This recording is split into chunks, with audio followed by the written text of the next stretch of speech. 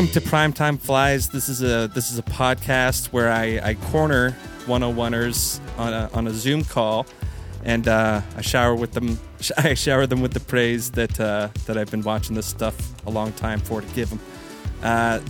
This is the creator of Fat Duck and so many other great shows. But I'll let him talk about his. We'll go through that bibliography of 101 greatness. But the bottom line is, and the first thing I'm going to say to you now is, thank you so much for the joy and entertainment that you've created for me, and I'm sure many, many others with your work that ended up on this website, man. Oh my God, thank you so much. Hi.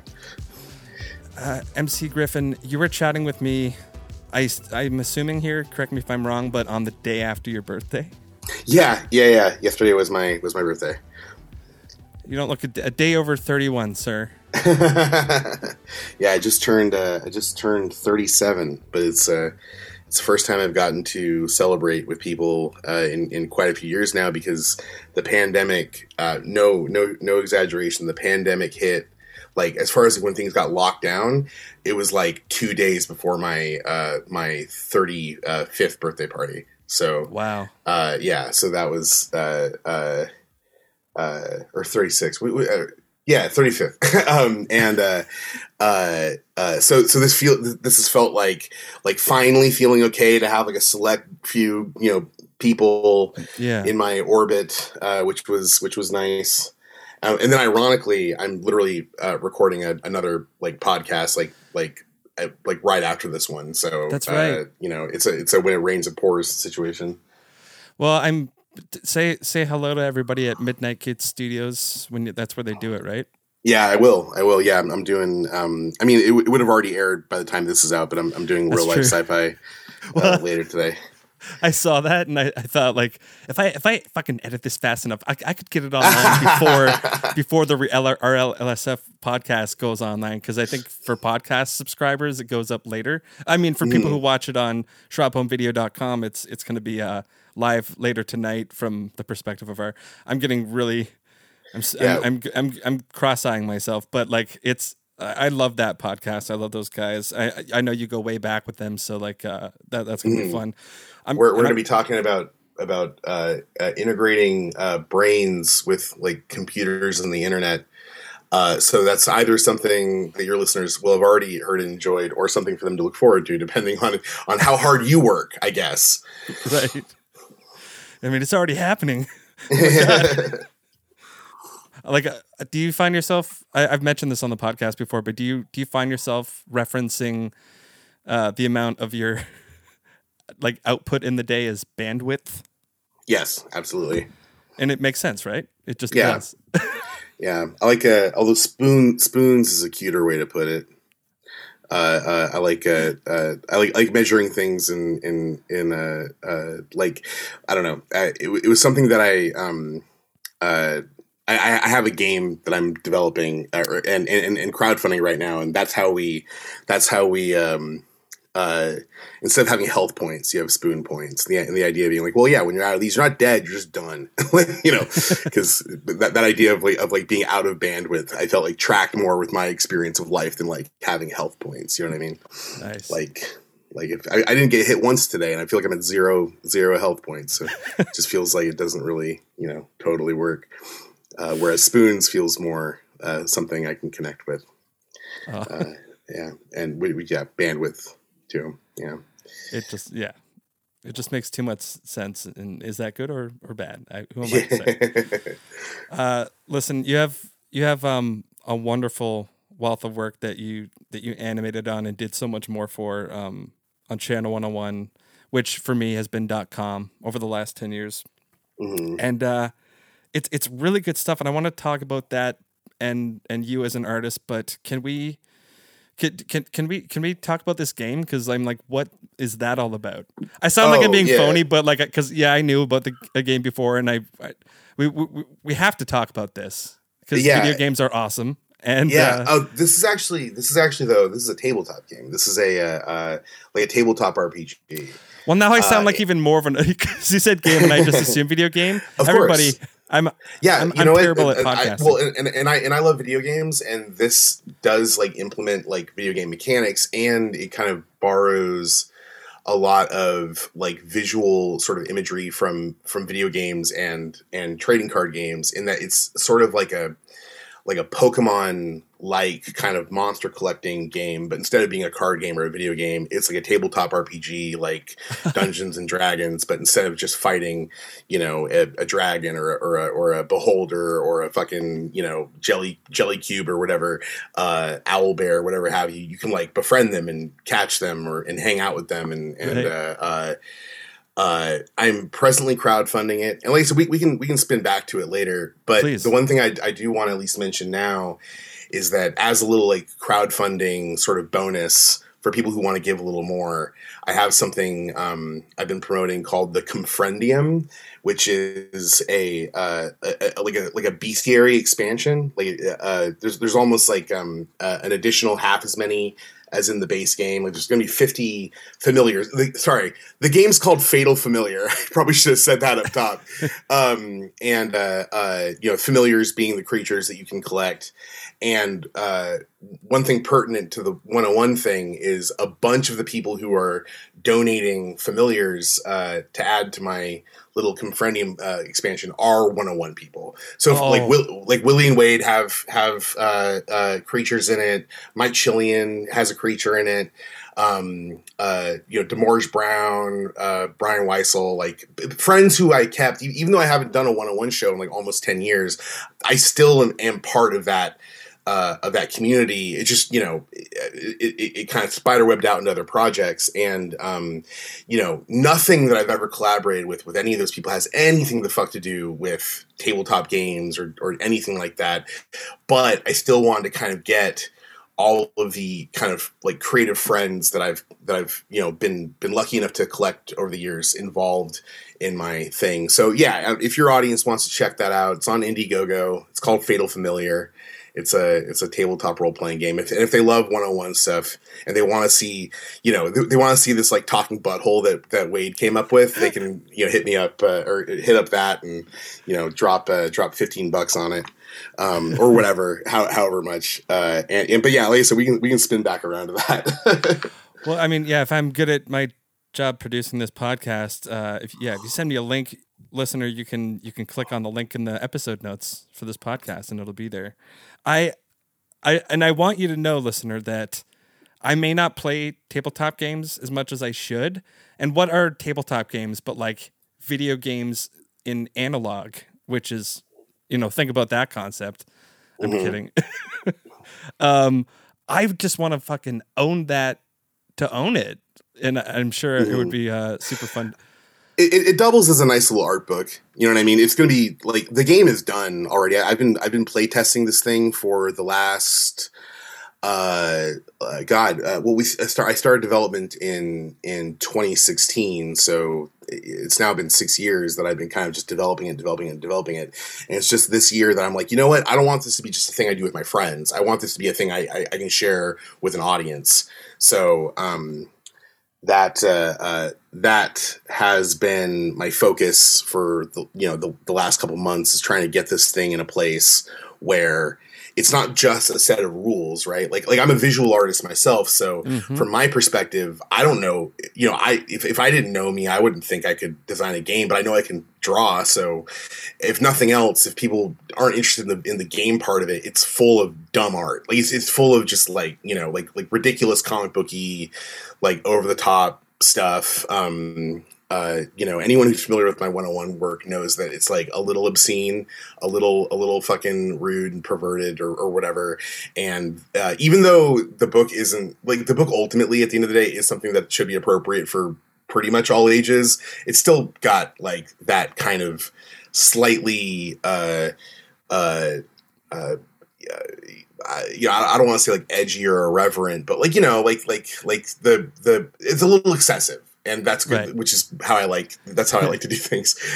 So that I can do things like have like talking buttholes, or like really over the top kind of like pin-up-y character designs, or ridiculous sort of you know, borderline blasphemous creatures. Like, you know, like I have a creature in the game that's like a little sort of like cherub, like a little angel baby, but it's also made to look like a biblically accurate angel too. So it's like a little baby angel, but also has like, you know, a bird's beak coming out of one side of its face. And, you know, a friend of mine actually, when I showed a friend of mine the cards, they compared them to Garbage Pail Kids, and I was like, you know what, that's actually great. I'll fully take that. That's not what I was going for, but like, yeah, there's a Garbage Pail kidsiness to this, I think, maybe. Right.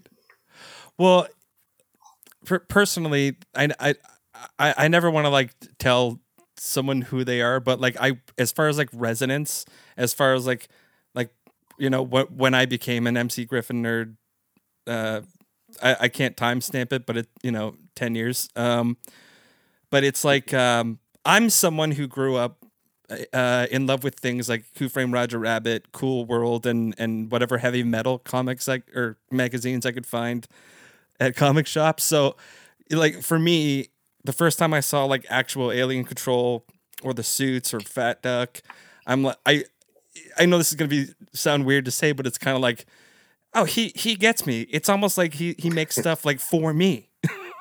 Oh, thank you so much.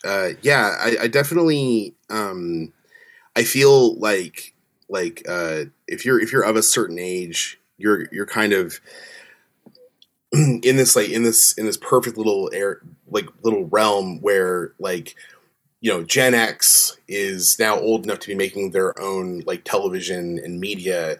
So you're in that weird kind of stage where the people who were being sort of hyper advertised to within your lifetime are now the ones doing the advertising. So it was stuff like Aeon Flux, the Max, you know, Image Comics stuff in general, like all that shit that's like really, really trite and sort of like a little embarrassing in hindsight now is fully the stuff that I grew up very fascinated with. Like when I was a kid, I was big into like Mortal Kombat, big into fucking, you know, Spawn, or I mean, not like big into it, but kind of peripherally sort of like fascinated, you know, with this shit that like I wasn't really supposed to be looking at. You know, like staying up late to catch a glimpse of Aeon Flux, or to like be sort of like mysteriously intrigued by the Max, which now is like one of my favorite things ever. I definitely when I was a kid enjoyed that kind of, you know, more like sort of funny, dark, edgy stuff, but by which I mean like it was trying to be adult, but it was too immature to interpret adultness as anything but like excessive and rude. Yeah. And I love the aesthetic of that, but also I did love Don Bluth, you know, movies. I did love Who Framed Roger Rabbit. Especially I love Who Framed Roger Rabbit enough to look forward to Cool World and then be disappointed that it wasn't like as, you know, good. You know what I mean? Like where you just want something even kind of like it. Like you don't even want to experience it as like this one sort of thing. Like you like that thing so much, be like, oh, this could just be what movies are now. Maybe movies are going to have animated characters in them for no reason all the time, which did end up becoming like that. But in my head, it wasn't, you know, it wasn't the fucking Chipmunks movie or whatever. It was how in Last Action Hero, there's like an animated Bobcat for no reason. like I love shit like that. Oh man, I love it. Well, I mean, I just found out not too long ago that you and I are like within 6 months of each other, as far as like I was October 84. So we share that weird thing where like I just feel like, I don't know for sure, but like I feel like at one point in our lives we were Gen X, like the later Gen X, and then they just moved the fucking goalpost and now we're the elder millennials. So we're not really anything. Yeah, I thought I was Gen X like until I was almost out of I remember I had graduated from high school to learn that I'd been upgraded to millennial. And now I find out that they actually moved the date to the cutoff date all the way to 1980. So like if you so now it's like me and people who are like older than me, which is wild because like you said, I just assumed for the longest fucking time that the cutoff was 1985. That kind of barely squeaked in. But I you know, it's appropriate they change these things, because your own personal cultural touchstones is what's really supposed to be, meaningful for this. And I'm fucking dating somebody who's 3 years older than me, and they're sometimes more of a millennial about shit than I am. So, it really is what you're kind of like fascinated with as you're growing up, the things around you that end up defining you. That's what generation you're in, because meanwhile I know some millennials who are Gen Z. You know what I mean? Like we're like, you're too fucking into TikTok and certain video games or whatever, like the time spent on playing Stardew Valley or whatever. This is Gen Z shit. This is not quite this is not quite the millennial trope. So yeah, stuff like that's funny to me. I know a boomer who's a zoomer. Exactly. Yeah. Exactly. Yeah. Well, I mean, if just more for more reference, I'm trying to get to know MC Griffin here by talking about myself, and I'll move on from this. But for you, just from me to you personally, the illustration that I offered my grade 8 yearbook was a pencil crayon illustration of the Violator from Spawn, the movie. Yeah. Because that was some cool shit. That was some really good CGI in that Spawn movie.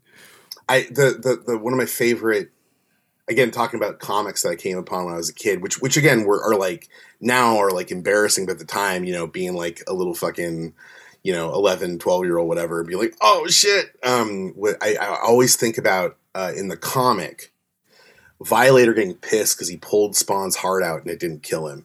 And he's just irate. He's like, he doesn't need his fucking heart. And I thought that was like, so not that he did the thing, but that he wasn't like a suave villain about it. Like, I love that he was like, that he had a tantrum about it. That he was kind of like a little angry kid that this thing was made that didn't need a heart. Maybe he still needed one. Maybe that was the upgrade that he didn't get or something. Like the idea of this like angry, like demon, but he's like petty. Like, I don't know.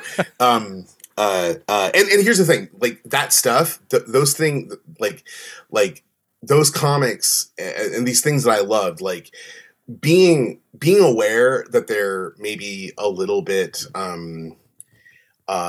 immature or embarrassing doesn't mean, one, that you can't enjoy it, or two, that you can't like learn things from it. Like I feel like with any media that I enjoy, the quality of it, or like if it, or how successful it is so much less important to me than like any like the entertainment value or like the intellectual value or whatever. Like, it's so secondary, especially like when I'm watching something, it almost always like trying to kind of like pick it apart and understand what makes it good or what makes it bad, and to try and work it into my work, to the point where like if I'm watching something with like other creatives, I can't help myself. I have a hard time like not talking about like the ideas and stuff in there. So even if something is like silly or not great, if there's even like a kernel of something that I like, it sparks like this desire to pick it apart and understand what makes it work or what makes it doesn't work, or what makes it doesn't work, what makes it not work. Whether I'm able to do that in my own work is a different conversation altogether. That's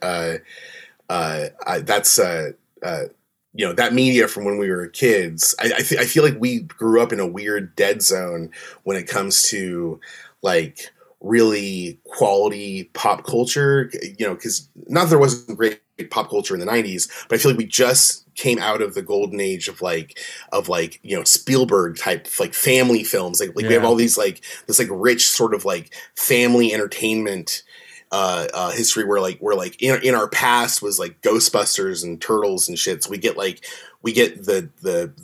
sanitized TV version of that's made to sell toys, and then like in the future is everything like from the Matrix and on, where things got maybe like a little stupid, but ultimately, and then so we're like right in like the era of like The Crow and like Venom and Carnage, like that era in comics, where suddenly everything had like teeth and blood and titties, and it's all just like excessive and this idea of like seduction of the innocent goes from being a thing that like people talk about in like hushed tones to now it's like, well, yeah, obviously you just put as much blood in that video game for children as you fucking can, and if anyone asks, you're like, well, we didn't really make it for kids. You keep your kids away from it, and the kids are like, no, I don't keep that away from me. I will buy it myself. I will hide it under my covers, those are my touchstones. But then as a result, what's funny about that to me is as a result, I can't connect with anyone a little bit younger or a little bit older than me, where it's like, well, my framework is like, you know, this violence, profanity, and like, you know, like edgy sexual content is the framework for my like understanding of pop culture, where everything was trying to be as rude as possible. Everything was trying to be fucking like, you know, Ren and Stimpy and shit. And that was the only way that you could make anything that seemed to resonate with people, which is interesting because most of my friends, especially in 101, are people that are older than me that are part of that, you know, Gen X thing, and there is this like disconnect of like what I'm used to versus what they're used to, because for them they create stuff that is transgressive or audacious, and I'm like, well, then I'm the person who was influenced by that. Yeah. You know, especially, which is wild too, because, okay, so I'm gonna hit you with this. I grew up reading Scud comics. Like, I was a Scud fan. Like, I was fucking, I met Rob, who I collaborated with on the Suits. I met him as a kid at comic conventions, talking to him about the comics of his I loved, that I was defo too young to be reading while I was having these conversations with him. Yeah. But it was cool still getting to meet him, obviously. And then years and years later, after I became a, you know, adult with my own fucking perspective and shit, started making stuff, and then we ended up collaborating. But it's wild kind of knowing like, okay, like on one hand, this is my collaborator who I have to sometimes, you know, kind of sweat things out with in order to finish this cartoon. But like not that long ago, I was, you know, he you know, the way I draw and the way I kind of interpret things, this dude, you know, contributed to that. So it's this weird sort of like Ouroboros thing. Yeah, totally. Yeah. I didn't mean to. Sorry, I hope you didn't feel cut off there. No, I hope I didn't derail. I went on a little bit of a rant there. Oh, I'm here for all of it. I definitely 95 to probably 99. I was a regular Wizard reader, so I definitely my introduction to Scud was that. I don't know if all the local comic shops had it, but if I ever, like, I think I just got one issue like the month it came out, and it was issue 4. It certainly is a very special beast that a lot of people have since missed out on, but like those who find out about it still are thrilled by it. Yeah, I remember going to Captain Nemo Comics in San Luis Obispo, and I was real young, and that was my first exposure to like, well, that's not true. I'd seen comics that my friends had, you know, and borrowed theirs, but like Captain Nemo was the first time I went to a place that like had a whole wall of like, you know, black and white underground comics. I think I got in there right at the tail end of that movement, like the sort of black and white indie comic movement that was started with Turtles, and then kind of started with Turtles and Tank Girl, yeah, and then bolstered by like Giant Homicidal Maniac and Scud and honestly manga too. I think that those two things, you know, manga and indie comics, created a context that kept each other alive, because, you know, there was this idea that if it wasn't in full color, that who's going to give a shit? And I think that those are two movements that kind of got to borrow energy from each other, because no, these are printed in black and white and they're made by small teams, not big companies. I remember, going to Captain Nemo Comics in San Luis Obispo and getting a fucking pizza from across the street and going home, being like 11 or 12, and just having this like stack of like wild shit, like you know, like stuff that felt pulpy and almost like forbidden, you know what I mean? Like when me and Schraub did the Suits, we did so under this like fake company name called a Robotophile, which is both a reference to That's both a reference to the Scud fan film that I made that even got me and Rob to meet, which we can get into that in a sec. But Yeah. but it's also named after this thing in the first like Scud comic I read, which was a little story about one of the characters, Susudio, having an affair with her robot butler, which again like kind of blew my mind when I was a kid. 'Cause like, oh, you can just draw this, like you can just fucking tell this story, and no one's going to come and take your crayons away. And that was like pretty that was pretty influential to me. So it was cool, you know. It was cool that he wasn't weird or didn't try to hide the fact that he was working with somebody who started out as like a fan of his, because I think he was also aware that I wasn't out here in LA trying to be a Rob Schraub fan. I think he could tell I was trying to also just make work, and happened to, you know, like his stuff when I was younger. But yeah, that was how he and I did initially meet. Was I entered his Scud fan film contest, and when I won it, he sent me an email being like, you know, because he had like prizes and shit. He wanted to send a bunch of like illustrations and stuff that he had just kind of had. And I gave him my address, and he was like, "Oh, you live down the street." So instead of him sending them to me, I just went over and hung out for a little bit, and then that turned into, you know, me getting to come over for like script reads and stuff for projects he was doing, and then that turned into when I eventually started doing one-on-one shows. He hit me up to do the suits, which was cool, because at that point I already done like 3 pilots by the time he hit me up to do the suits. So it felt like I'd earned it. It didn't feel like I was getting some sort of weird favor because I won this fucking contest.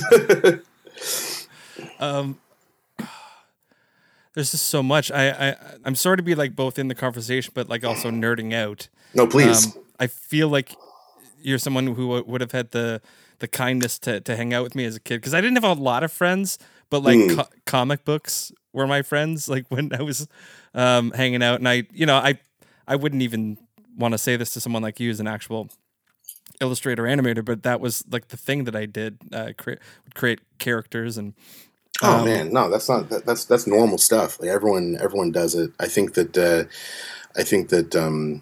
you know, it's almost presumptive to then, in a way, to then go and try and do it for a living. But here I am. I think it's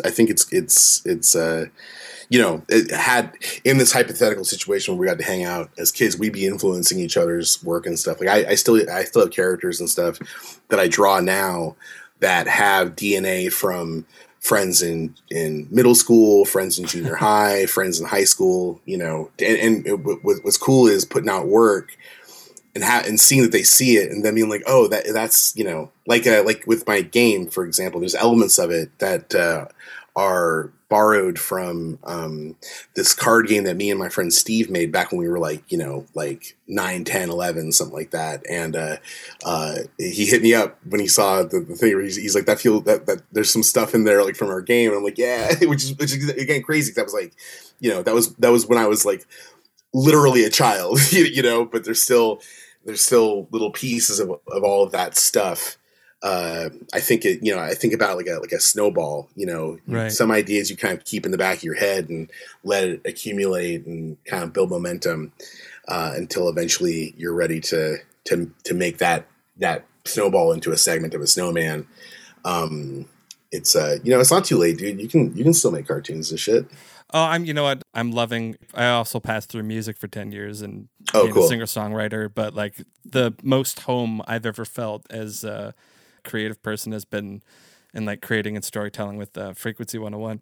Hell yeah. And, I know it works pretty much exactly like 101, except it's a podcast, not a screening, obviously, which was a godsend during the pandemic. It was one of those things where I'm the rare lucky one who was like very, very employed during the pandemic, right. like to the point where like I was having a hard time finding time for much else other than work, which I know is not the common experience when it comes to what was up with the pandemic. Ironically, now that it's not ongoing, or, well, I mean, it is still, but now that it's dying down, now that people are feeling more comfortable with getting out there. Of course, now I'm like broke and unemployed. But during the pandemic, I was very busy. But I kept seeing posts about Frequency 101, being like, "Fucking soon, man! I'm gonna fucking slip in there and make something, you know."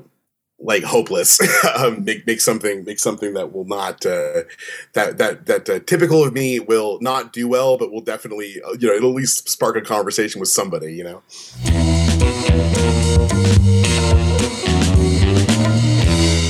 Hey, it's me, Mario. Love Channel 101, but hate looking at shit?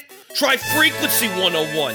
All you gotta do is record an audio pilot, make it 5 minutes or less, and submit it to submissions@channel101.com! The listening audience will vote for the favorites, Mamma Mia, and the top 5 shows will return next month. And don't worry, it's all audio, so you won't have to look at any flop dongs. Frequency 101, you won't have to look at any dicks or buttholes. I should go back and just binge every episode of that, honestly. I mean, that's what I did with 101, much like yourself. I was aware of it all through college.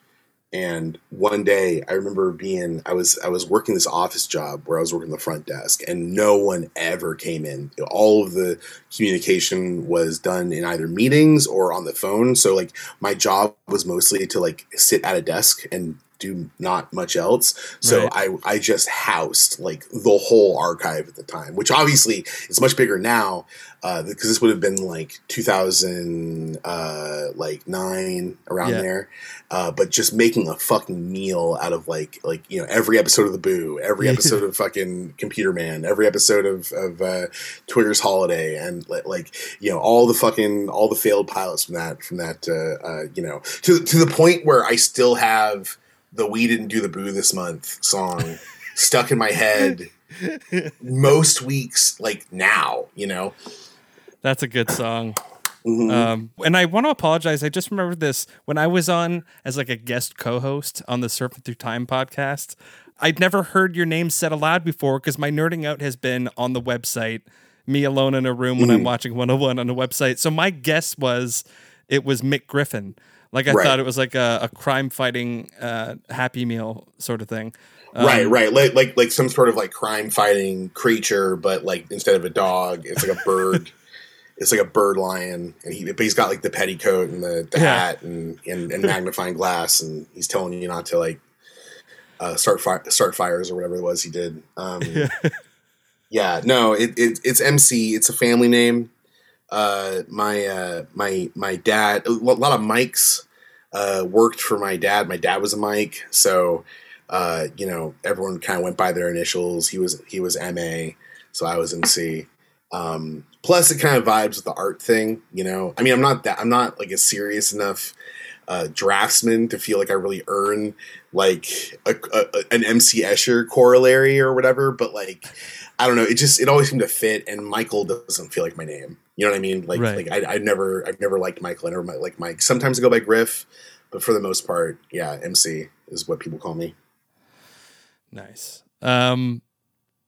Sorry, that was a moment for the listener who's listening to the first unedited one. That was me going like, I'm just enjoying hearing you say that, but I wasn't prepared to keep talking after. But that's okay. You mentioned Twigger's Holiday. I just want to shout out that is the coolest not animated thing that feels like an animated thing.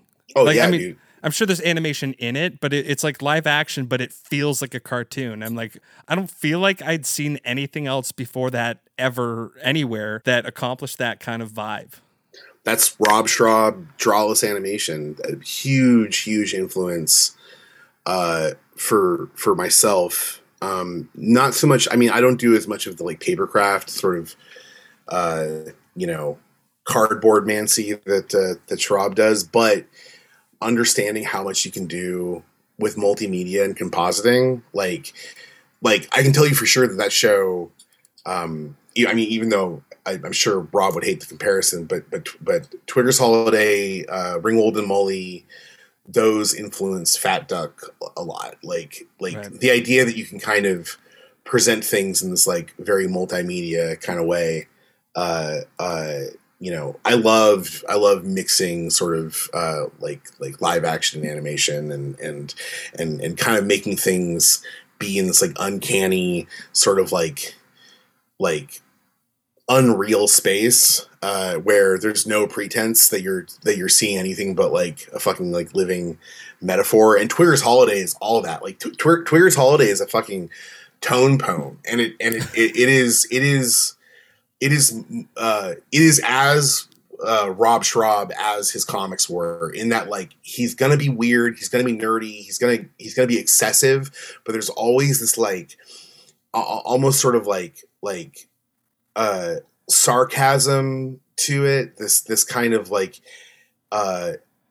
sort of unearnest energy that ends up going full circle into very earnest, where when he flips it on you and shows you something genuinely emotional, you're in such like a childlike space where you will just accept anything because everything he's showing you is so unreal. Even the performances in that are so like over the top and, like I said, almost kind of like sarcastic, like somebody like reading their lines like they're reading lines, that when you get to like these like gut punch moments, like the moment in Twigger's Holiday where like, where he asks his mom, who up to that point has been, Holly playing this like fucking smoke show, like, hot mom character.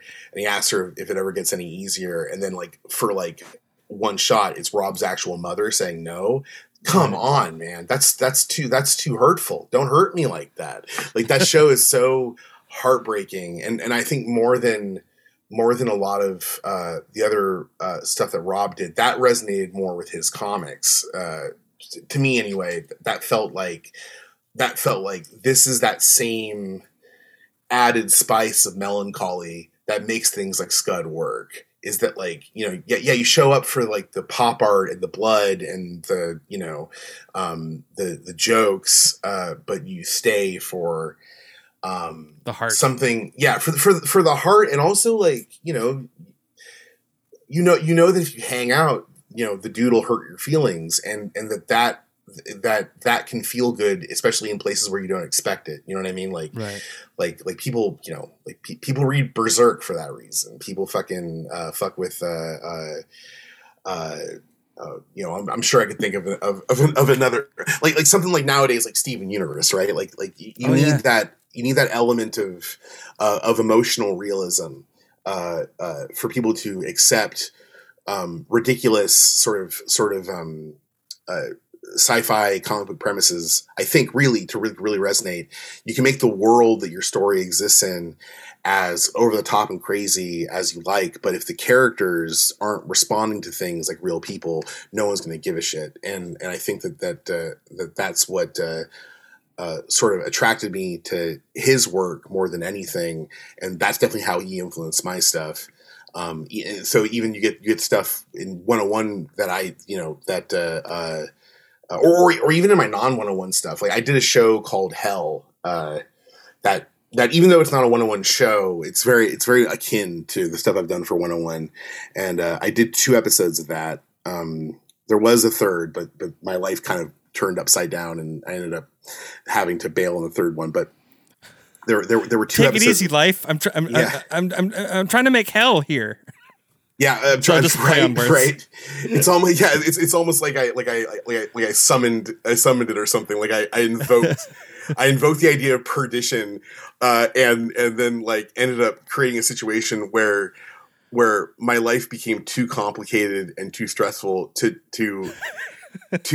make a show that had the way that I had to make Hell, because of how it was made, was to basically bolt myself to my workstation and like not leave that like the same spot for like 3 straight weeks. And it wasn't anything I was getting paid for. It was, it was the project was of my own creation. I just wanted to see it made, and it had an audience and a platform. But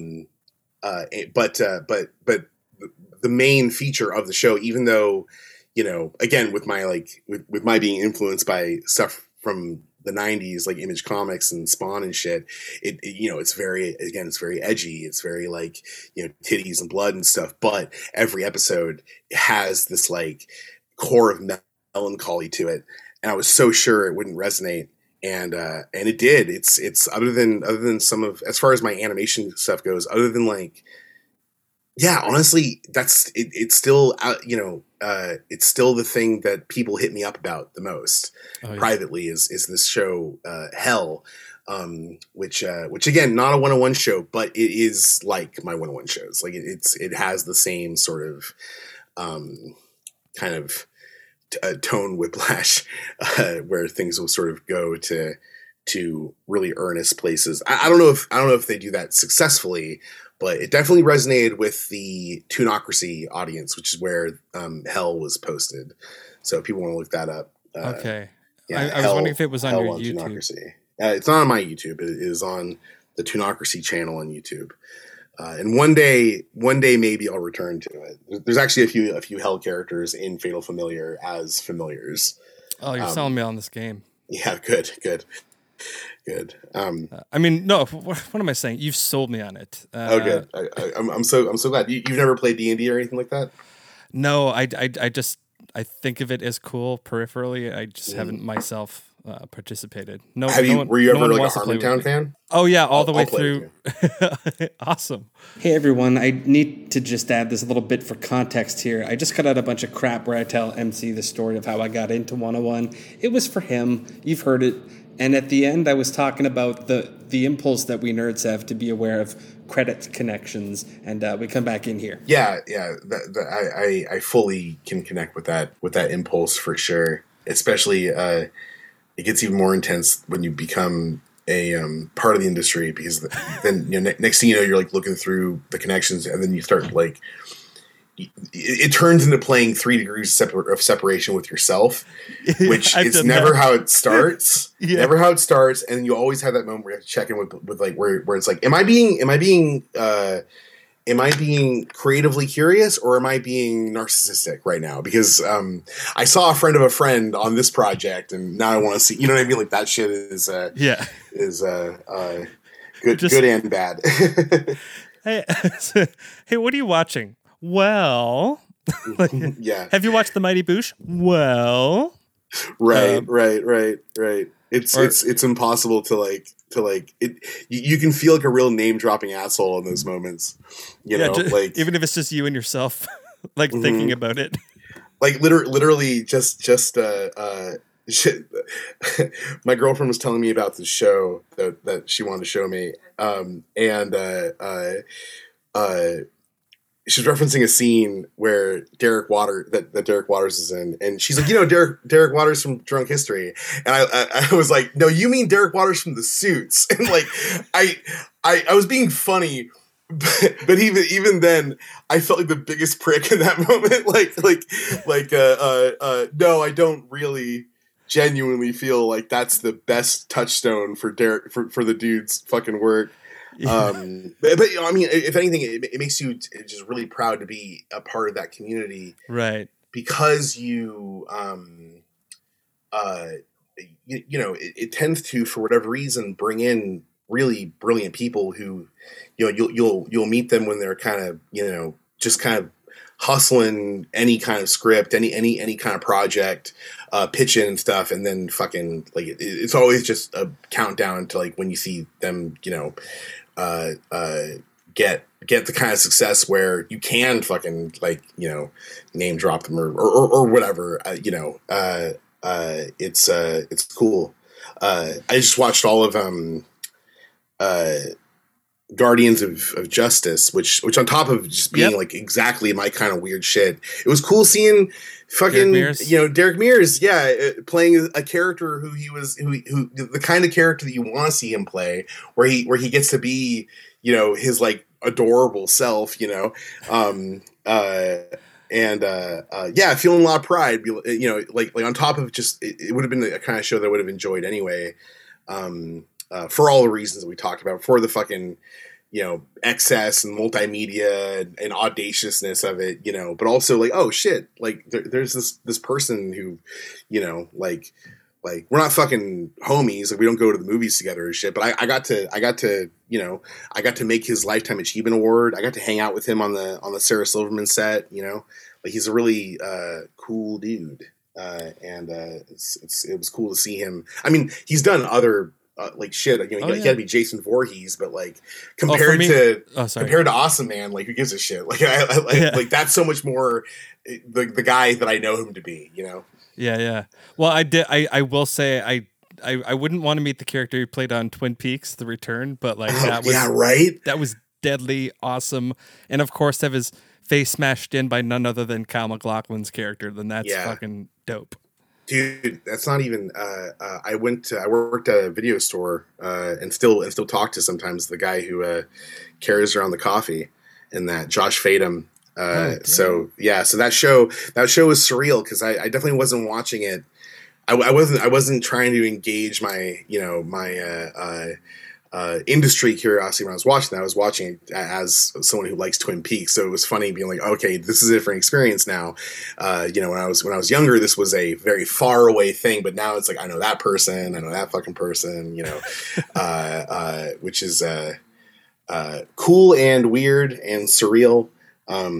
Sometimes you have to leave your nerd hat at the door with this stuff. Because you can't be out there geeking out when you meet people. You can't be fucking, losing your mind over meeting your heroes because then they act weird. And that's not your fucking fault, So you're like, well, either I'm going to feel bad for being honest, or I'm going to, bite my lip and be chill and treat every person that I definitely know not like I know them. Not know personally. Like I'm. This isn't like a fucking. Right. But and it turns out that's the right thing to do. It turns out that actually, you should probably always definitely treat people like they're people and not like, and not put people up on pedestals. Sorry. No, please.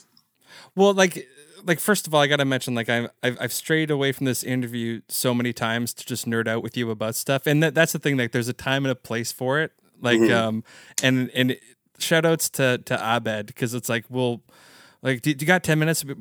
I just can do a creative thing with you, but we'll talk for hours about stuff that we like. And it's and the thing is, like, there's a part of me that, like, over the last 10 years has ingested or re-ingested Toon Wolf and Googie and Actual Alien Control, which is one of my favorite of yours. And of course, to talk to MC Griffin is it's like a thing for me. But at the same time, the most important part of my admiration of you is gratitude for the fact that you've brought me joy and entertained me, and probably, like everyone on 101, has influenced me in some way. So it's like that's more of a personal thing. It has nothing to do with like, that sycophanticness. I don't know if it resonates with what you just said. Oh, I mean, also the context is obviously that we're doing a podcast. I like just you end up getting into situations where like it, it's like it can be like being on a date where like like. No one is doubting that you're enthusiastic about being in the situation that you're in, but if you're at a party or something, it might be time to kind of curb that a little bit. But on podcasts, man, we can both fucking nerd out. Like like the half the stuff I told you about, like my relationship with Schraub's work, he hasn't heard that out of my fucking mouth. Like but if you were to put that. If you're going to put us into a podcast situation, dude, if I was like interviewing him on some show, all of those defenses would drop, all of them in a fucking heartbeat. Like the Kevlar would just come off, and I'd be there emotionally, just naked in my boxers, being like, "Can I fucking talk to you about how meaningful this was to me?" And it's for me, the biggest lesson of navigating this place was that thing of you have to live in both worlds, right? Like, because your nerdiness, it might be the fuel in your tank. You know what I mean? For me, that's certainly the case. Even though I try not to make stuff that's grounded solely in pop culture fixation, right? I don't want to ever, do nothing but pastiche. But the pop culture that I grew up with for sure is a big touchstone, and definitely it's what feeds me, like when people can't be there for you, or your job can't be there for you, you can have stories, and that is a big motivator and sort of source of momentum for me, to the point where, like if I'm taking a shower, I gotta have a podcast on or something like that. But again, I live in the world where all the storytellers live. I have to pretend like I don't, you know what I mean? Like I have to pretend like I don't feel like I live inside their imagination, every other day, especially when I meet my heroes or, which has happened, I'm very lucky to have gotten to work with a lot of people that like kind of helped shape my youth, or even just hang out, like my first gig in animation was working at fucking development at Disney, which a lot of the time I spent there was just, hanging out with Paul Rudish in his office, fucking, sipping whiskey and like, sharing inappropriate sketches and shit. And it's not, that's wild. Cause that dude fucking, worked on Batman animated series and Dexter's Lab and all this stuff. And I'm just kicking it with him talking about, gay day at Disneyland and shit.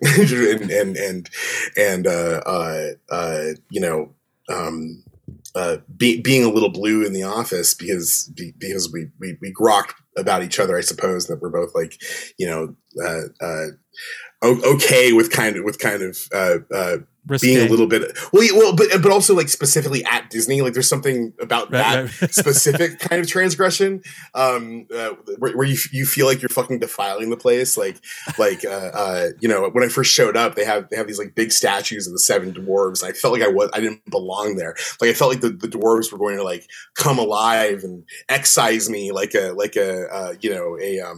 antibody rejecting a virus or something. And yeah, like those, I'm not owed that experience. There's nothing about, who I am that deserves to do shit like that. And it certainly was no reflection on my work. We didn't even work on the same project. We were just in the same like department, but like, or at that same job, my boss was also my friend, who, worked on like Shaolin Showdown, which is this sort of, bizarre combination of American cartoons and anime. This almost sort of like guilty pleasure because I was watching it when I was for sure not part of the target demographic, but I was so fascinated by like its embrace of serialized storytelling despite being this like goofy cartoon. So when eventually that was like, the first job I'd gotten, that's wild. But what's even crazier is I got that job from working on Channel 101 stuff and not even my own stuff. I got that job from doing animation on Kate Freund's show, Legend of the White Tiger. Yeah. And that working on that show is what got me my first job. And it was at fucking Disney, which is still crazy, by the way. like I felt lucky at the time. I didn't really fully realize how weird it was for that to be your first job in the industry until later on when I worked in other places and gone, oh, Disney's weird in hindsight. Like when that's your only context, it feels right. We're like, oh yeah, this is working in cartoons.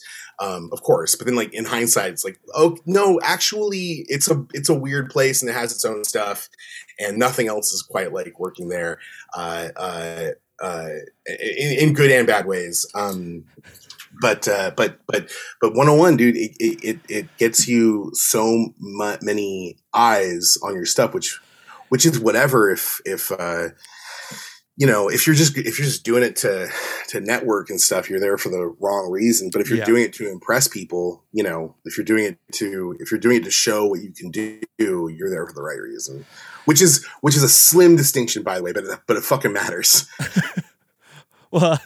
Well, like just to go to what you said before about like working at Disney, I'm sure there are people that work at like McDonald's corporate offices going like, what if people found out like the stuff is made from fingers, like right. But I just assume that on some level happens everywhere, no matter how much clout the company has there's no finger finding. There was just a very different. It was very odd where being in a place where like the corporate culture was so pristine, but you're in creative. So everyone that you're working with are all like funny weirdos who, like bullshit about obscene stuff, but that you're kind of like, despite how your dynamic is, you're kind of part of this like bigger organism that is not like that, But yeah, anyway, I'm sorry. No. Tangent over, I guess. And that's what I call a show called Heaven, right? Mm-hmm. No, that's well, I mean, in my experience in the Zoom in the pandemic era of getting involved in one-on-one, in my case frequency, I feel like there's a healthy mix of all of it. I feel like it's good. It's a good reason to I might also just be saying stuff and also regurgitating stuff that I've accumulated, but it's a mix of embracing failure, right? Getting better at what you do, and having to let go of what you're doing in order to get better on the next thing that you make, instead of just trying to continue perfecting one thing. You know, each episode of The Suits, you had to like live with episode 1 and just apply what you knew later on episode 2 and so forth. So it's like, but also like feel like the networking thing is just natural. It shouldn't be what you're there for. Exactly. Yeah. And I do think there are some people that go for the wrong reason, for sure. Yeah. But the, to what you said about The Suits, and kind of having commit to plot lines, Derek's character, Razorback, was killed off in the first episode just because we didn't know that Derek was going to play him. We didn't know he was going to look like, that show started with Rob's script, and then I did character designs based on that. And then we kind of cast it for who had the right vibes, and Razorback ended up being this like cool looking dude, with this like mechanical faceplate. He also, spoilers, dies in the first episode, but he wasn't like a character necessarily. They were all just kind of soldiers with appropriately soldiery dialogue in the script. But because Rob had the boys all improvise, the real genuine characterization came out. So Razorback ends up being this like really charming character who you then see get consumed and regurgitated. And the comments on that episode when it hit online were all like, why does my favorite character always die? It's so funny looking at it, because from my perspective, having seen it from the script phase, I'm like, Razorback's just one guy. Like he's not even like these aren't characters yet. You don't know these people. You're projecting them. It's 5 minutes, and there's so many characters in The Suits. You don't really get to know anybody really in the first episode. So that informed the second episode where he comes back as a ghost. And we de-emphasized the action element until the finale, because those guys were so good in the room that what was on the page, sure, it informed plot, but like their improv informed so much more of who those characters are. Like if Harris, R.I.P., wasn't playing fucking 8-Ball again, he'd just be another interchangeable soldier guy, but him doing this like really kind of schmarmy sort of sarcastic asshole ended up fitting the characters like perfectly, and that influenced my work going forward too. I like working with improvisers. I love the writing process, I guess, but it feels so, for me, as someone who's mostly an illustrator and someone who really is a fan of comedy, and I have a lot of comedian friends. I circle that world pretty tightly, at least here in LA.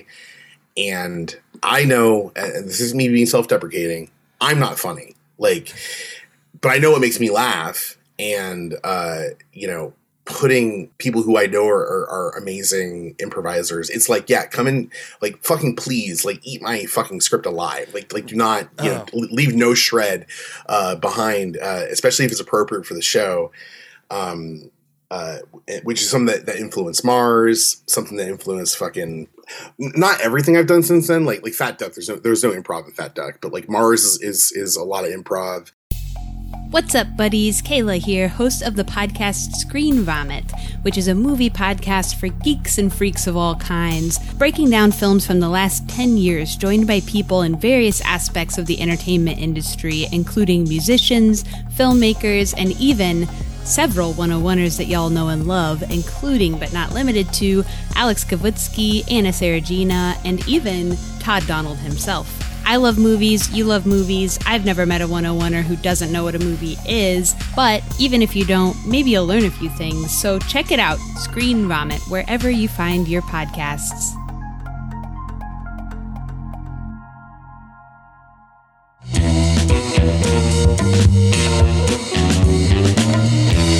I did a show. Unfortunately, it didn't turn out as good as I wanted it, but my last 101 pilot was a show called Space Work.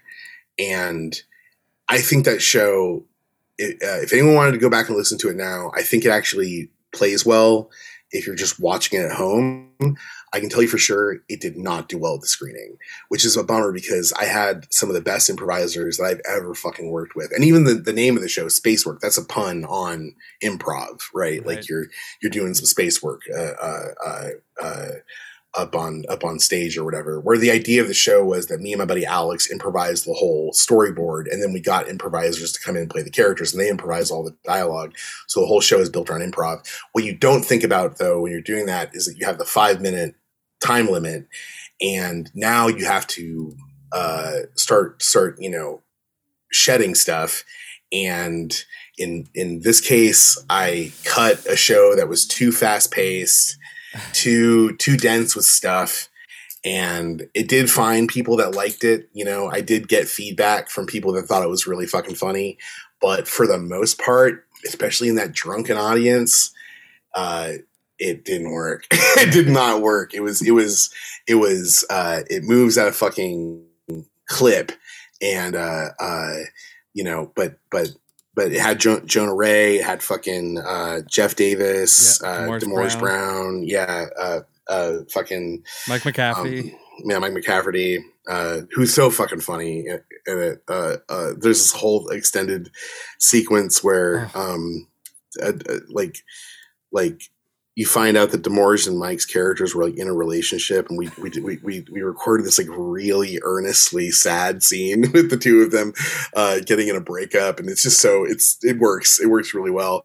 But if I had left in everything that made that pilot work, it would have been like 12 minutes long. Right. And you don't you do it and it doesn't work, and then you don't fucking dwell, right? Like, because the whole point is the failure. Like, I did 3 fully animated 101 pilots before anything got in, and none of them were more or less grueling than the previous. That's not true. I just lied to you. One of them was animated with stick figures. That one was less grueling, but for the most part, like, and that's something that I've gotten criticism from my fellow 101 people is the, like, the point of this thing is you refine your chops as a storyteller and joke writer. You're supposed to be making them fast, or else you're kind of going against the spirit of the thing by spending too much effort on it, or maybe not. Maybe effort's the wrong word, but you're going against the spirit of the thing if you're dwelling on the superficial, right? If the point of it isn't to improve as a creator. If it is an exercise in effort, you're kind of there for the wrong reasons, which is true. I think that's true. And that also does confirm that I've been there for the wrong reasons, like from jump. But I, the way I look at it is I have a certain set of tools in my tool belt. And if any of them are good, it is this dedication to doing, like, frame by frame animation, but that's just me compensating for not being funny or clever. According to you, it's like always throwing rock in rock paper scissors. You know what I mean? If your solution to everything is more time and effort, you might need to think laterally some more. And that's the thing. If I ever do more 101 stuff, it won't be like what I'd been doing before. It won't be just straight animation. It would be something else. Right. Yeah, I mean, oh God, I mean, there's so many right and wrong answers to why people are at 101, and also like that there are a lot of cases where it's both right and wrong.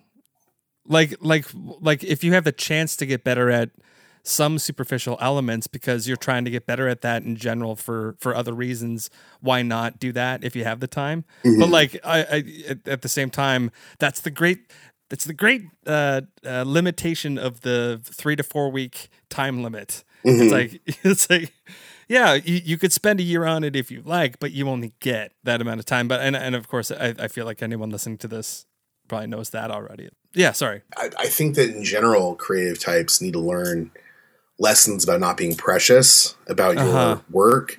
And 101 helped me with this. It is fine and maybe even healthy to not feel 100% protective or, like I said, precious about every little thing that you make, and that at a certain point, the stuff eventually, if you want to keep moving forward and keep making art and keep generating things for an audience, at a certain point, you have to acknowledge the stuff is trash. Even if I fucking painted the Sistine Chapel, right? Unless I then decide to go like dig a hole for myself and cover it in dirt and die in the ground, I have to keep moving forward. I have to keep making new work. So and I have to grow, which means growing beyond whatever it is the last thing you did. And I think that 101 really helps you with that. Like that fucking rejectee therapy section of the old site, and I'm assuming it's part of the new site too. Well, there's something like it where they actually do a stream with a panel of. Of course, yeah. No, I'm sorry, I was aware of that because it's on the Discord. Yeah, that is, you need that as a creative. You cannot keep. Every failure cannot stop your momentum. You have to, sure, maybe every once in a while as a treat, you can dip into some self-righteous kind of like, they just don't get me. I'm too much of an artist for them. Every once in a while you can have one of those as a little treat, but for the most part, you're going to get rejected in any circumstance. Doesn't matter how brilliant your shit is, 9 times out of fucking 10. And after a while, you have to learn how to not let it sting. And oh my God, Channel 101's great for that. Because like, why are you making this? Well, I'm making it to put it in this contest. For who? For me, I guess. For how much money? Oh, there's no money. When do you need to have it done? Soon. What do you get if you succeed? I have to make more of it. What do you get if you don't succeed? I get fucking nothing. I get nothing. Good day, sir. You get to go into a forum, or in this case now, a stream, an audio chat, and just really try to read criticisms of your work about why it didn't get in. And now your job is to not be defensive. Now your job is to be the coolest, even though these are all relative. If you're a new submitter anyway, these are all strangers. No one in that room is your fucking friend. You don't know what the vibe was in the screening. You don't know. I mean, God, I guess for the recent stuff, I wonder if they even do an in-person screening. I have no idea. But I know for the screenings that I've been into, so much of what got in came down to who was in that room and what the vibe was. You know what I mean? So if everyone's eager to get to it because they have their own shows to finish or whatever, and there's a kind of sense of pride and kind of, elevation of 101 as a thing, then like, you might even go to a light screening that month. Like I was in the room for a screening that had, I think it was even the one that I did the last podcast for, the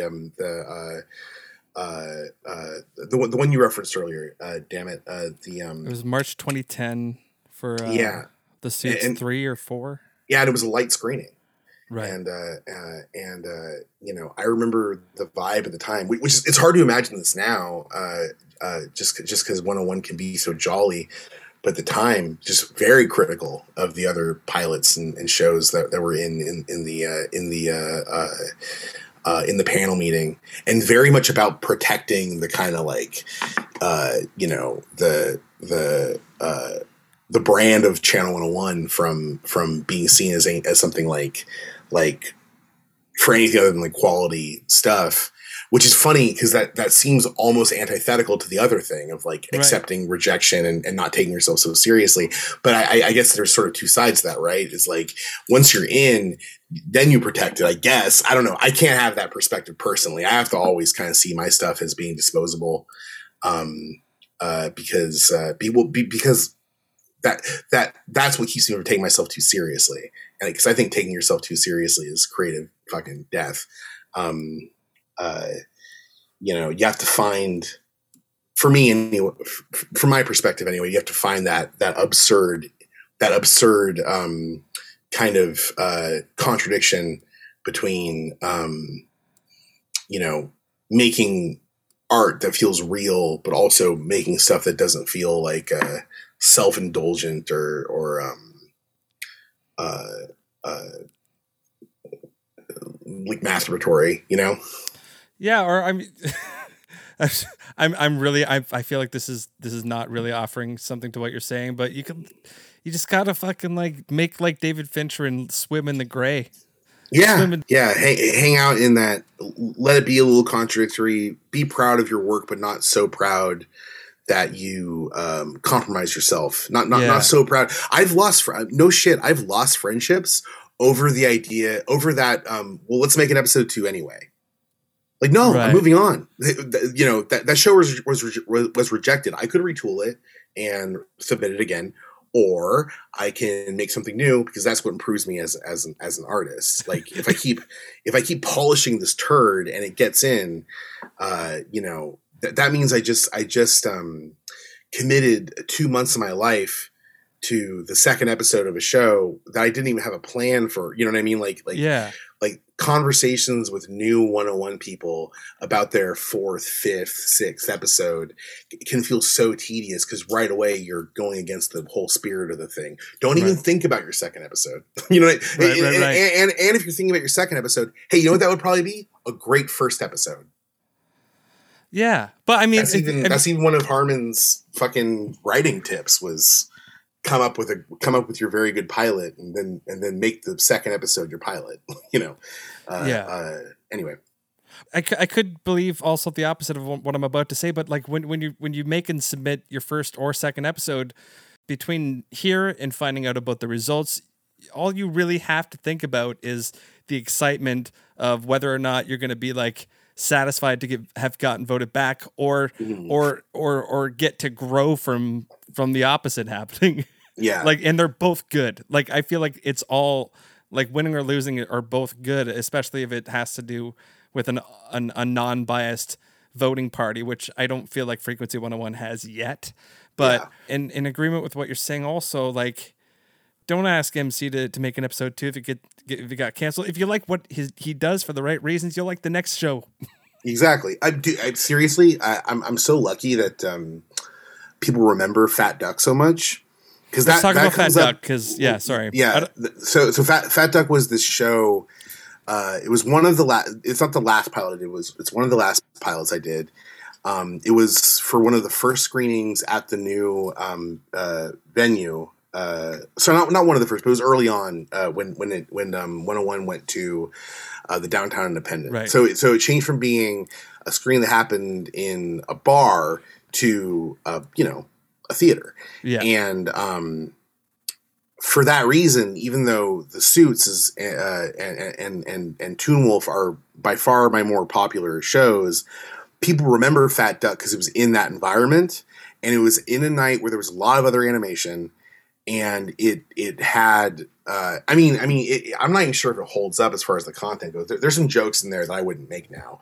Like specifically, there's like and I'll let people watch it if they feel up to it. But there's like specifically like a Nazi joke now that I wouldn't do, which is sort of chuckle funny for me in hindsight with the audacity of it. But that was what that whole show was I was in a weird fucking headspace. I wanted to make something about. I wanted to come up with a character that I found detestable, and then try to kind of make that person make sense to me, and work from my own experiences and kind of heighten everything, kind of tell a story about a certain kind of millennial type who is a certain kind of sociopathic in a way that I think a lot of the male viewers were uncomfortable with. But in a good way. I think, I had a lot of conversations with McCafferty, who was on the panel at the time. He was a big, proponent for getting that in the screening. At least that's what he told me. I wasn't there, but it's wild to me that people don't talk to me. I mean, like they'll, the suits will come up sometimes, but like for the most part, especially with newer 101 people, they remember Fat Duck, and it was the show that combined live action animation, where it's about a little nerdy sort of perpetually online gamer fuckboy duck who gets into an inappropriate relationship with a girl on the internet who is live action while he's dating his like hyper religious high school girlfriend, and has to hang out with her and her mom, who is a giant monster cat's head. And it's got talking pigs, it's got obscene fetishes, it's got a lot of cock and cum in that one. But it all, or as 101 knows it, bread and butter. I'm just kidding. I suppose, I don't know. I think that was a jab. Yeah. It had no foundation. Sorry. No. I mean, there are definitely a lot of dick and cum stuff in 101 stuff, but it's always played for laughs. I think it was a bit different having that stuff be there for the intent of making people feel like either like empathetic guilt or dread. Like there's a scene in the cartoon where like the main character like accidentally like orgasms on his fucking unsuspecting girlfriend who he's cheating on, and it's not played for laughs, except for that it's happened, right? Like the funny part is that I made it. Like the funny part isn't what's on the screen. It's like, why would anyone do this? Like I'm self-aware of that at the time, because that's what I think is funny, is creating a sort of object, an art object that shouldn't exist. I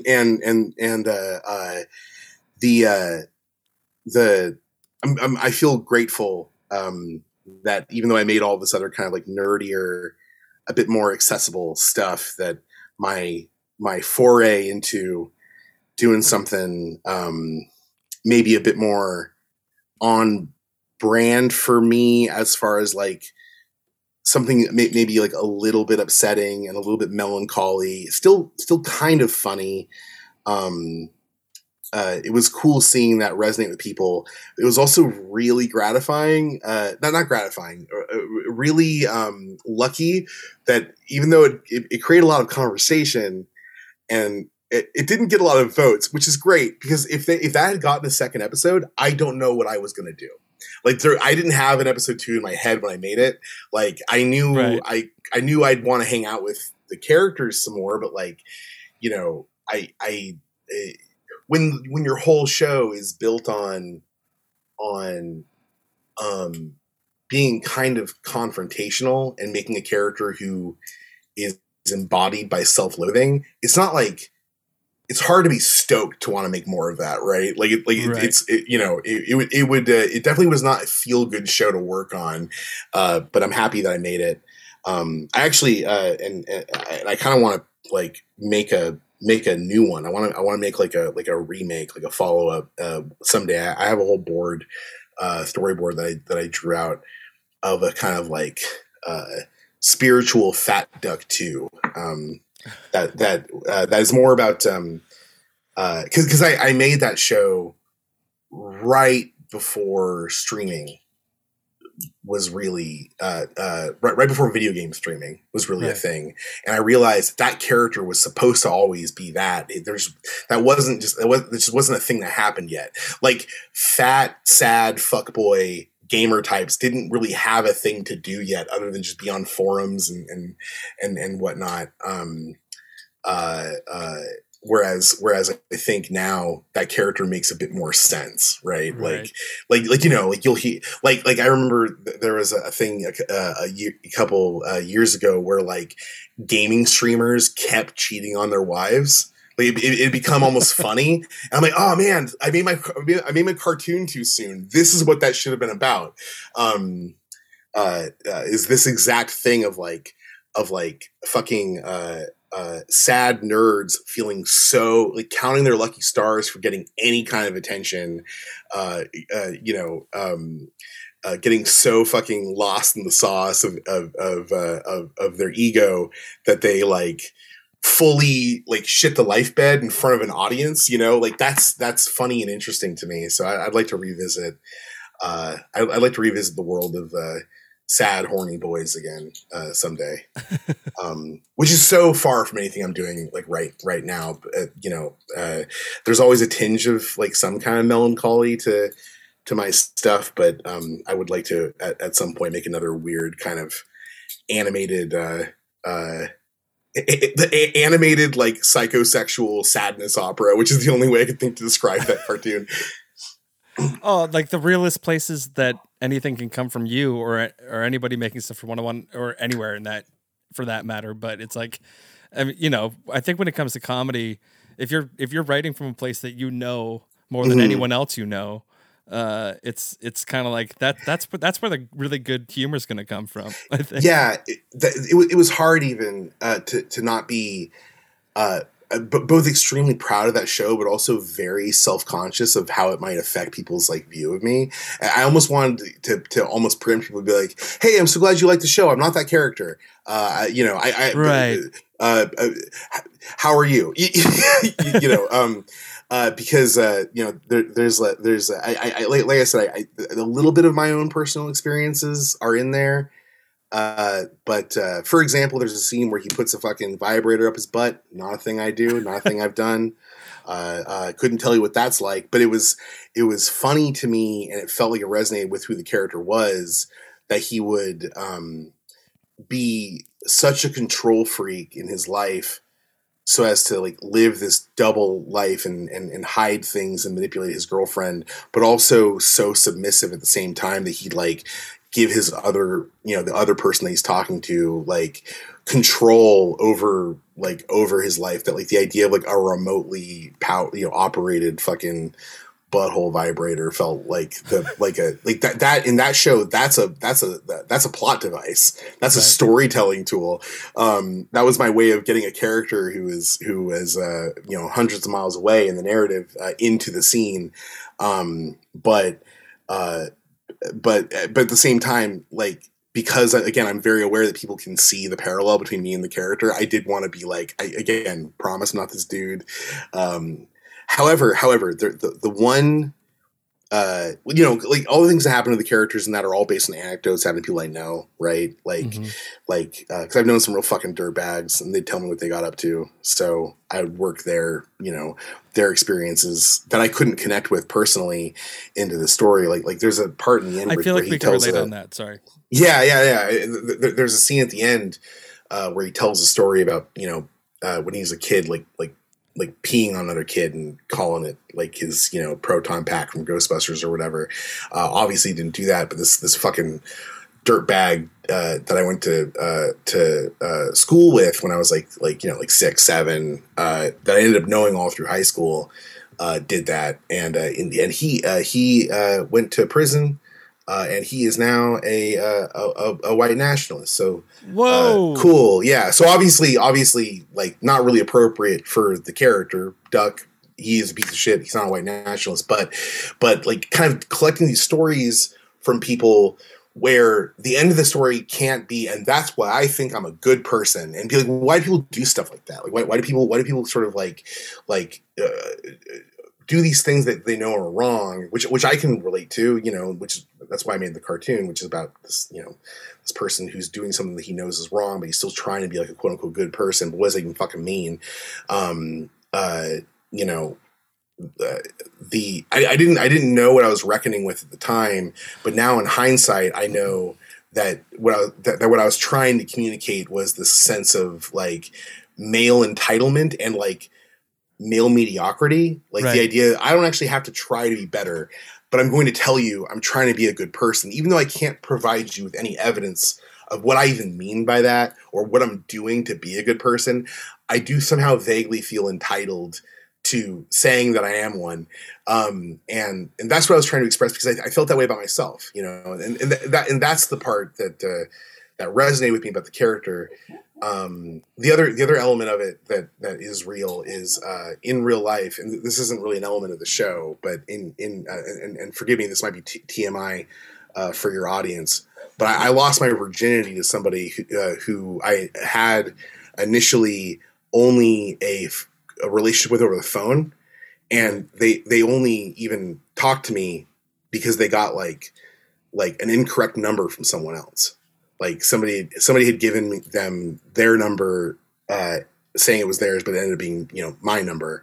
And so that's the other little kernel of truth there. But I was also dating like a hyper religious person in high school and stuff. So those details are the same, but like the darkness of that show is not reflective of my experience, and is all there to emphasize this idea of the kind of like hostility that comes from just having to deal with dudes, you know, at all, you know what I mean? And it's from the perspective of a guy, but like his actions aren't making any fucking sense. So I don't know. I feel a little narcissistic going on this long about this fucking show, but it's probably the 101 show I put the most thought into. Like Brendan Campbell helped me write it, because I mean, you know, I didn't need help with the actual writing of it, but just sending him drafts and being like, what is the show I'm making? Like, what is that? Like it, you know, there was a version of it where he had to hang out with his girlfriend's dad.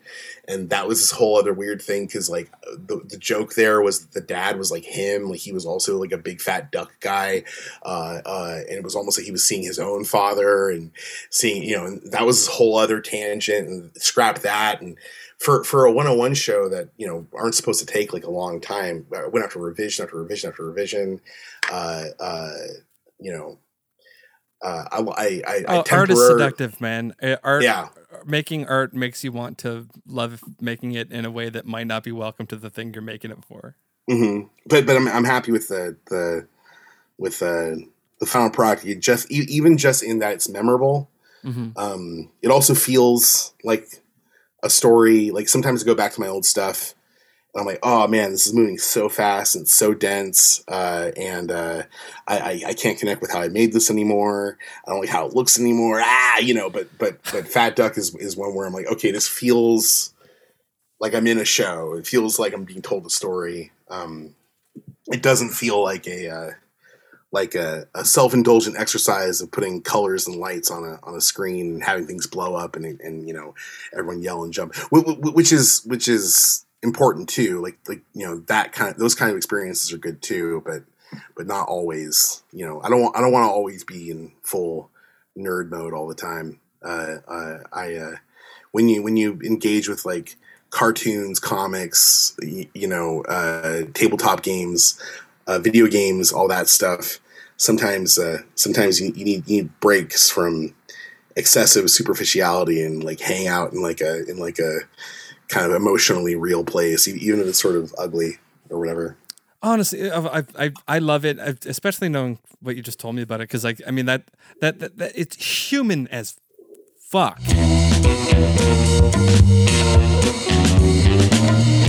Alien Control is wild because that was for some reason Schraub was down to do a voice in that one, and that we weren't really close yet at that point. You know what I mean? I just knew him. You know, I had his fucking email and shit, and you know, I'm not that show. There's nothing wrong with it. I'm not trying to be self-deprecating. Not the one that holds up the best in my eyes. Not even sure why it got into the screening. However, I'm happy that it did, and I got the weirdest fucking compliments after that show, which is a weird mental space to be in where, you know, someone offers you like a compliment, like, oh yeah, man, like I loved your show. I would, you know, telling me I would totally beat off to that or something, you know, something like that, and be like, okay, well, cool, good. Maybe the next time you have that thought, don't say it out loud to a person, but I appreciate that you felt safe in saying it to me. And I'm also now curious what I can change about myself to make that never happen again. Yeah. But I appreciated that people liked it, and it got people curious to work with me that hadn't, just because of how I drew hot girls, which is I mean, you know, like I tried to kind of put like a sensitivity in that show, but it was a little misguided and weird, and you know, what is this whole pursuit if not sometimes just an excuse to motivate yourself to finish something misguided and weird, you know? Right. Well, in the creative world sense, like, you know, there are threads of your illustration style that you know will appear again later in everything else you did, even though of course everything else is different and gets better in different ways and changes in other ways. But it's like, you know, it look, I guess from a retrospective point, it's like, you know, this would have been the calling card that heralded the, I don't know, maybe I'm just talking out of my ass, but I think the next thing that's on the 101.com is the suits. So yeah. It was cool because Rob's thing was like, man, you know, I love your stuff, but it's always black and white, and we can get some color in there without having to like color it. And he brought in Stephen Chun to do backgrounds, and then he and Kate composited all the episodes in After Effects, which I fully just incorporated that into my work moving forward. Ironically, you know, at the time I was almost sort of like scared of color. I felt like I didn't have a very good sense of color. I felt like whenever I colored anything, I hated it. And the irony now is something switched, and now I like color all my work compulsively. Like if I do it, well, I shouldn't say now. I might not do this forever, but lately anyway, I've been through like a weird sort of trend of being like, okay, I'm going to lay this out. I'm going to do my inks, and then I'm going to move on to the next step because I can't, you know, and then I'll catch myself compulsively coloring it because I, you know, very eager to see a finished product, which was not the case in the past. I would look at drawing the stuff as the fun part, and then coloring was homework. And right. It's nice that to be on the other end of that and, you know, have it no longer feel intimidating. However, the downside of that is because I hadn't done much of it before. Now my color work all looks like the way that comics used to be colored in like the late 90s, early 2000s, where it's like very obviously Photoshop, where it might look decent, but like the gradient is too digital, and, you know, the colors are like super saturated. Because I found a way to make that look work for me, but I'm gonna have to evolve past that too, because it also looks pretty. The stuff can look pretty antiquated. Well, it's weird. I think as time goes by, like that feeling can change, because sometimes like you think of like the mid 2000s movies, it's like they're so high contrast and high saturated. What's the point of that? Mm-hmm. There's so much more gray now. Yeah. These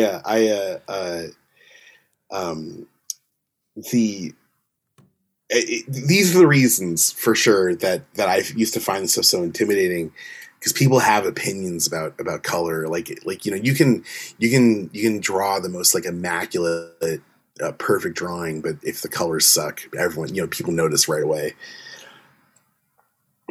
But that's, you know, right now I'm at a point where I feel confident enough in it where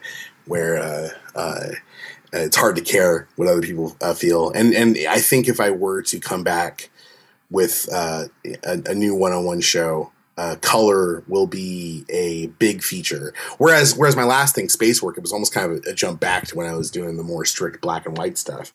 Mm-hmm. But I'd love to do something that looks a lot more, for lack of a better word, like something that looks more daring and kind of bright and a bit more in keeping with like the sort of like one-on-one aesthetic of the stuff that I like. You know, like Twiggers is colorful, Googie is colorful, fucking Oh hell, the goddamn robot one. Fucking. I'm blanking on the name of it right now. Brennan and the Duncans show. I keep wanting to say Metabots because I've been watching Metabots lately. That's not right. Gigabots? Gigabots. Thank you. I'm like Neobots, Zigabots. What was it? Yeah. Fucking Gigabots is like one of my favorite shows, 101 ever, and that show is colorful as fuck. Yeah. Yeah. But yeah, I don't know. I don't know if I'm ever going to do another one, man. Maybe one day. I want to. I kept saying I would, and I would have projects that would start and not get finished. But for various reasons, never one reason. But I know that if I do come back, it's going to be with something very different from anything else I've done in both content and style, and that it'll be very colorful, and it'll be something that I mostly do by myself. Because what I don't want to do is I don't want to like keep starting up like collaborations that end up like going nowhere. Right. That feels bad. Like when you start a project and like a lot of collaborators are hinged on it, and then it doesn't get done. It feels like you left those people down. They donated their time or whatnot, and I feel like I've been too cavalier with other people's free time in the past. So if I do something else, I want to kind of do something that's just mine, and maybe make room for a collaboration in the future. Is it fair to say that it's similar that like when I make Frequency 101 shows, the only thing that I don't do is act? Well, that's how I feel about the comedy thing, where it's like, and that's why I like working with improvisers and shit, because I don't see myself as a comedy writer. Whereas you're like, well, I'm not an actor, so I'm not gonna act in this thing. Well, yeah, no, I resonate with that hardcore. Like if I could actually open up my writing more to like letting funny people be funnier than I can write, that's the best. Yeah, you get to put your name on it with it. Listen, I don't want to keep it for too much longer, but I do think that, and I'll link people. There's Actual Alien Control, The Suits, Toon Wolf, Legend of the White Tiger, Mars, Googie, Dino Teens, Fat Duck, Henry's Farm, and Spaceberg, and all these shows have the animator stamp of MC Griffin, who's also credited as creator for shows, actor for shows, director, writer, animator, digital effects, illustrator, music. You dared to do all the things, and I love that. I love the versatility of a soon to be off the web, or soon enough to be off the web.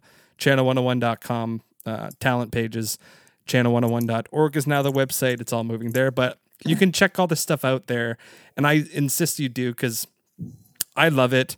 And that's gone into, the relationship that we had before we even started talking, which was I love your work, and it brought me joy and entertained me quite a bit, man. I don't know how else I could put that. There's a lot of gratitude. Oh, thank you so much. I really appreciate it. I'll try to continue to deserve that. Hopefully, even that felt weird to say. I will endeavor to deserve that. Thank you. I get it. I get what you're feeling when you say that. Yeah. Let's talk about this game one more time. You have a tabletop game coming out. It's called Fatal Familiar. It is a tabletop role-playing game akin to, D&D, fucking Cyberpunk, Fate, whatever. But what I will say is, like a D&D or a fucking Shadowrun or whatever, you can play it from the perspective of being like tactical in your combat or whatever. But it also shares elements of more kind of loose tabletop games like Fate, where you can play it with softer rules, or you can interchange. You can have one person who's more about the tactics side, and one person who's more about the role playing side.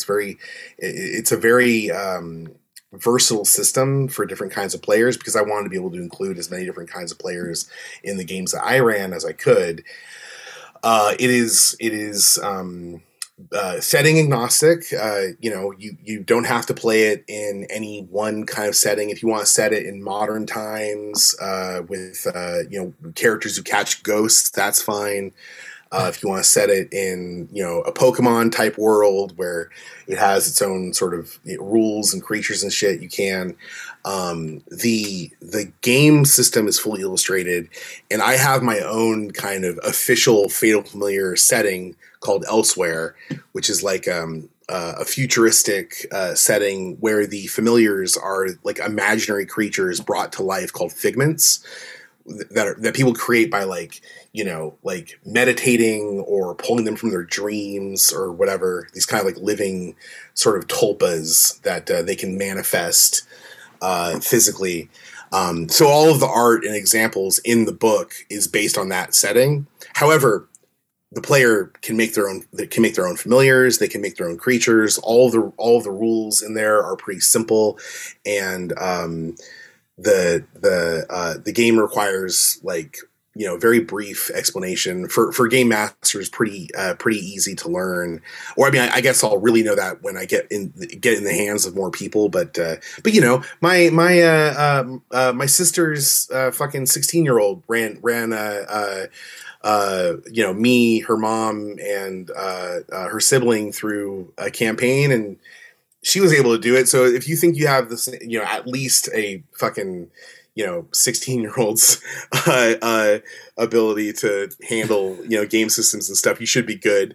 What else can I tell you? Oh yeah. And yeah, I mentioned it at the top, but for people who love, 101 and kind of the figures within 101, get the and you just want to look at some cool art, or if you think you'd be interested in playing it, go to that Indiegogo for Fatal Familiar and get the Confrendium, which is additional, because the base game is 50, has 50 familiars, and the Confrendium adds more. There's 30 right now, 30 additional creatures, and they include ones conceived of by 101 people like Mike Chillian, like Brian Weissel, like Demorge Brown, like fucking Willie and Wade,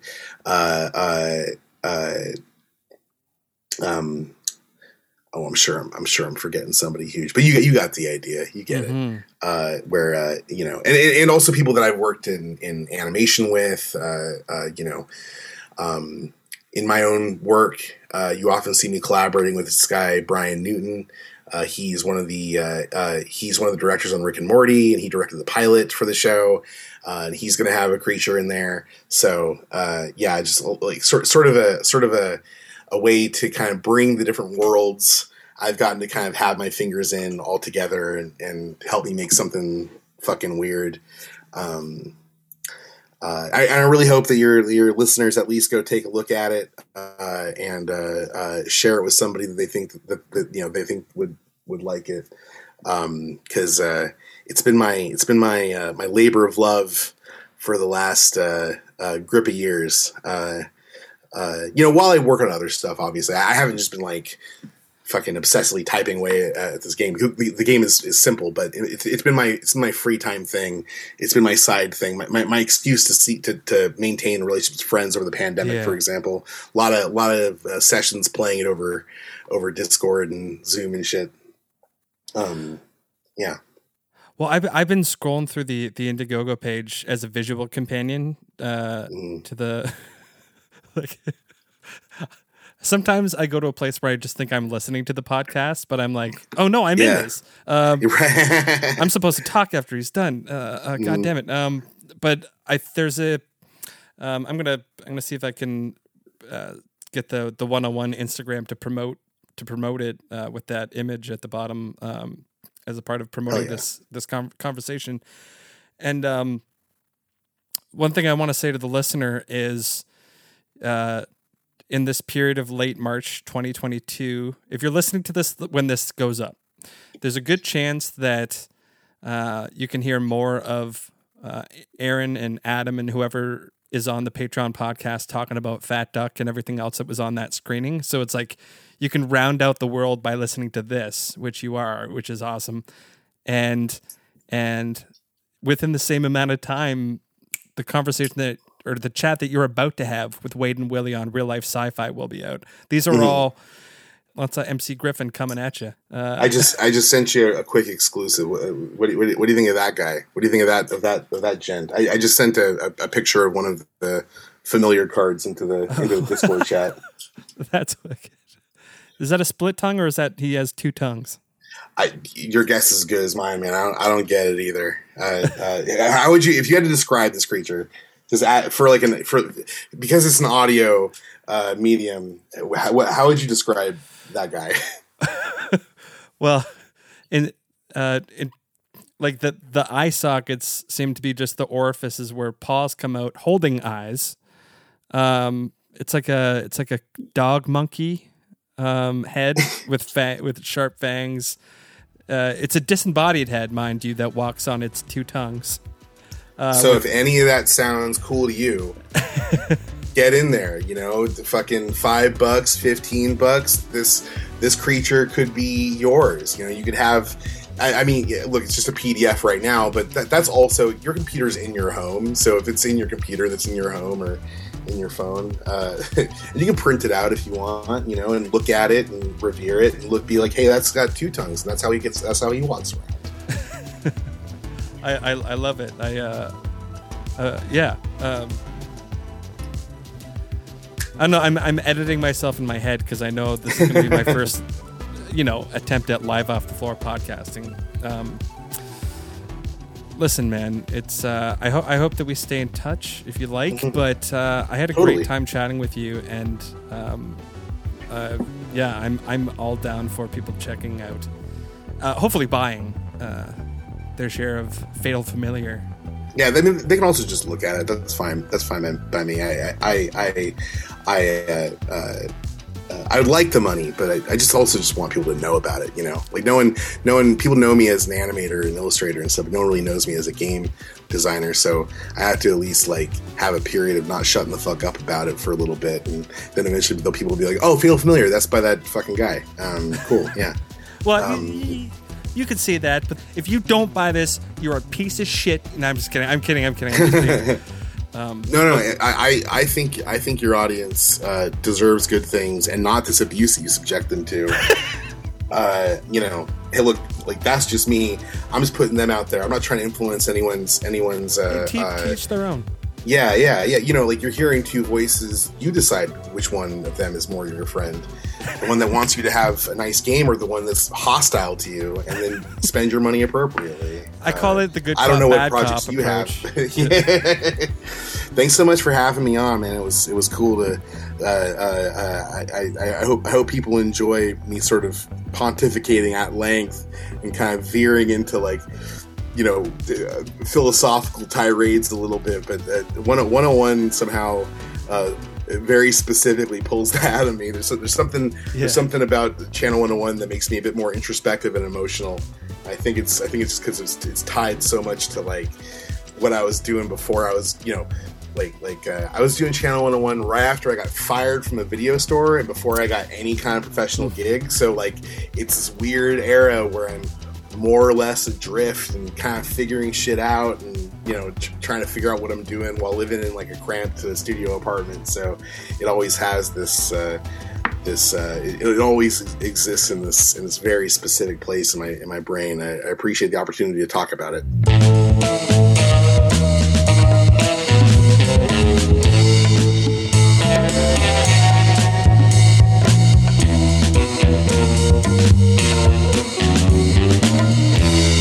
This podcast features music used with permission from the Holocene EP by Postmodern Machine, available wherever you get Bandcamp.com, but please visit postmodernmachine.com. This has been Primetime Flies, a Channel 101 podcast hosted by Todd Donald.